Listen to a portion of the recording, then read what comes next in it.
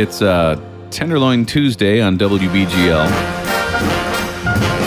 We did our market research here because I'd thought for maybe just a second, well, maybe Lindsay and I are the only people that think tenderloins are great. Yeah. And the focus groups came back last week and said no. An overwhelming majority, that was in like the 80 to 90% range of WBGL listeners, love tenderloins. Yep. You're into it. So we're carrying on with the theme. Just wanted to give you an update. You know, the big bun I'm going to make. Oh, yes. Jonathan is going to get the tenderloin today. We found the biggest one in our county. He's going to get it today, and then tomorrow we will have the bun for it. It's got the blue ribbon for the biggest tenderloin that there is.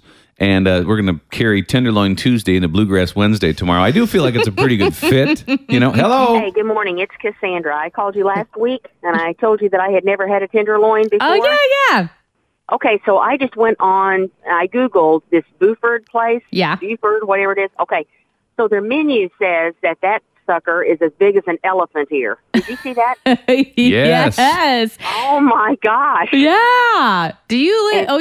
You live in Southern Illinois. I live in Ina. Yeah. Okay. I wish you were closer to Buford's. I do, too. I'd split one with you. We'd have to quarter or third it or something. But it says if you eat that along with their waffle fries and all that, you get your picture taken and you get your name, everything on the wall. If you can eat the whole thing. Oh, really? Wow. I bet Jonathan could do it. Oh, I don't know about that. No, I think you could. I do think that if you are, a certain age and you're going to be eating your first tenderloin, I do feel that you should start kind of at the top like this. Yeah, don't just go to a small one, Hey, I was thinking, do you have a Culver's nearby? We do, actually. We have one in Mount Vernon, and then we have one down in Marion. Okay, why don't you go there, because they have one and it's pretty good. It's not huge, but it might be like a good entry level tenderloin to see, what you think. Okay. I will try that. Are you going to do it? I will try that. We're going to Holiday World tomorrow. Okay, so you'll be on it maybe next week or something. Yeah. Okay.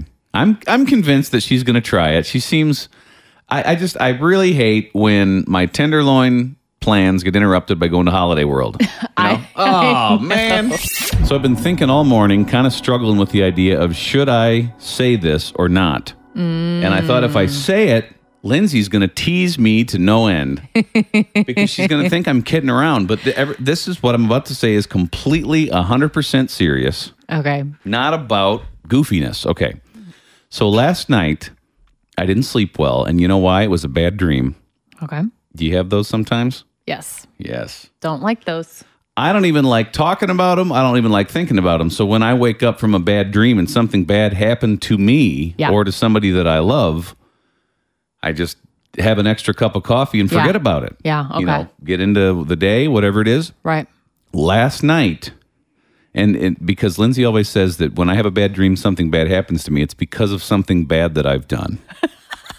And that I'm guilty and that it's on my conscience. And I'm telling you, this is not the case in this case. We'll see. What happened? I was sentenced to 19 months in prison. Oh, no. It was not good. Okay. What did I do, you might ask? I do want to know what you did. I don't know what I did. Mm-hmm. And so this morning, instead of trying to get it off my mind, I Googled 19 months in prison just to see what would come up. Like, what would somebody do? One person was a dental assistant, and they gave out some of those mouth-numbing drugs to people. Oh, and they weren't supposed to, like to their friends. They'd steal them and give them away. And 19 months in prison. Prison for over a year. Yep. Okay. Another one was Medicare fraud, which I'm not even on Medicare. No, that wouldn't be you. Let's see. What else? This one had to do with a firearm. I don't own a firearm.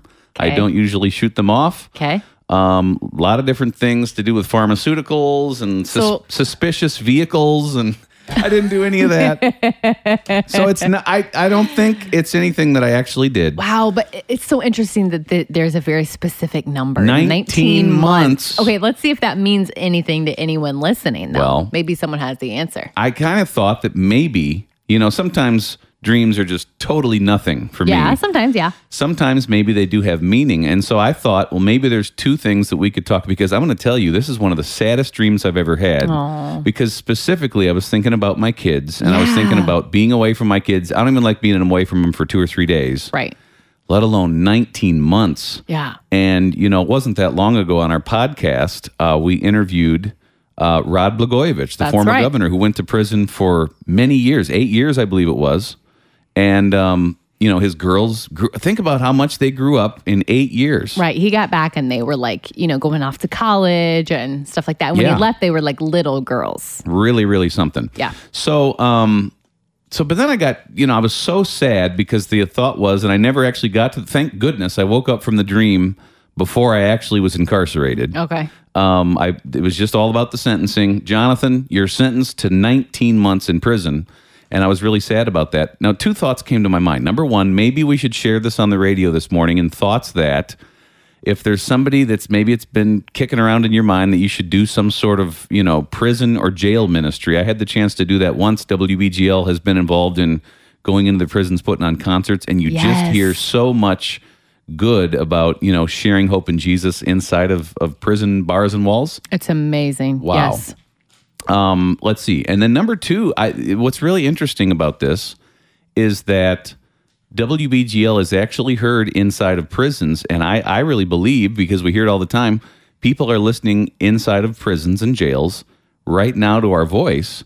And maybe we could just say to the people that are listening to us, God sees you, even if a lot of people on the outside aren't seeing what you're doing right now. You see each other, but God is actually seeing you where you're at right now. Isn't it amazing that it's allowed to listen to Christian radio in prison, in jail? I mean, seriously, the hope and the joy, the love that's spread through this radio station is so needed. I mean, to everybody, but to people who are behind bars too. And so I'm so thankful that that's allowed there. Really, really, truly. Okay, I've said it all. Now I'm going to forget about it.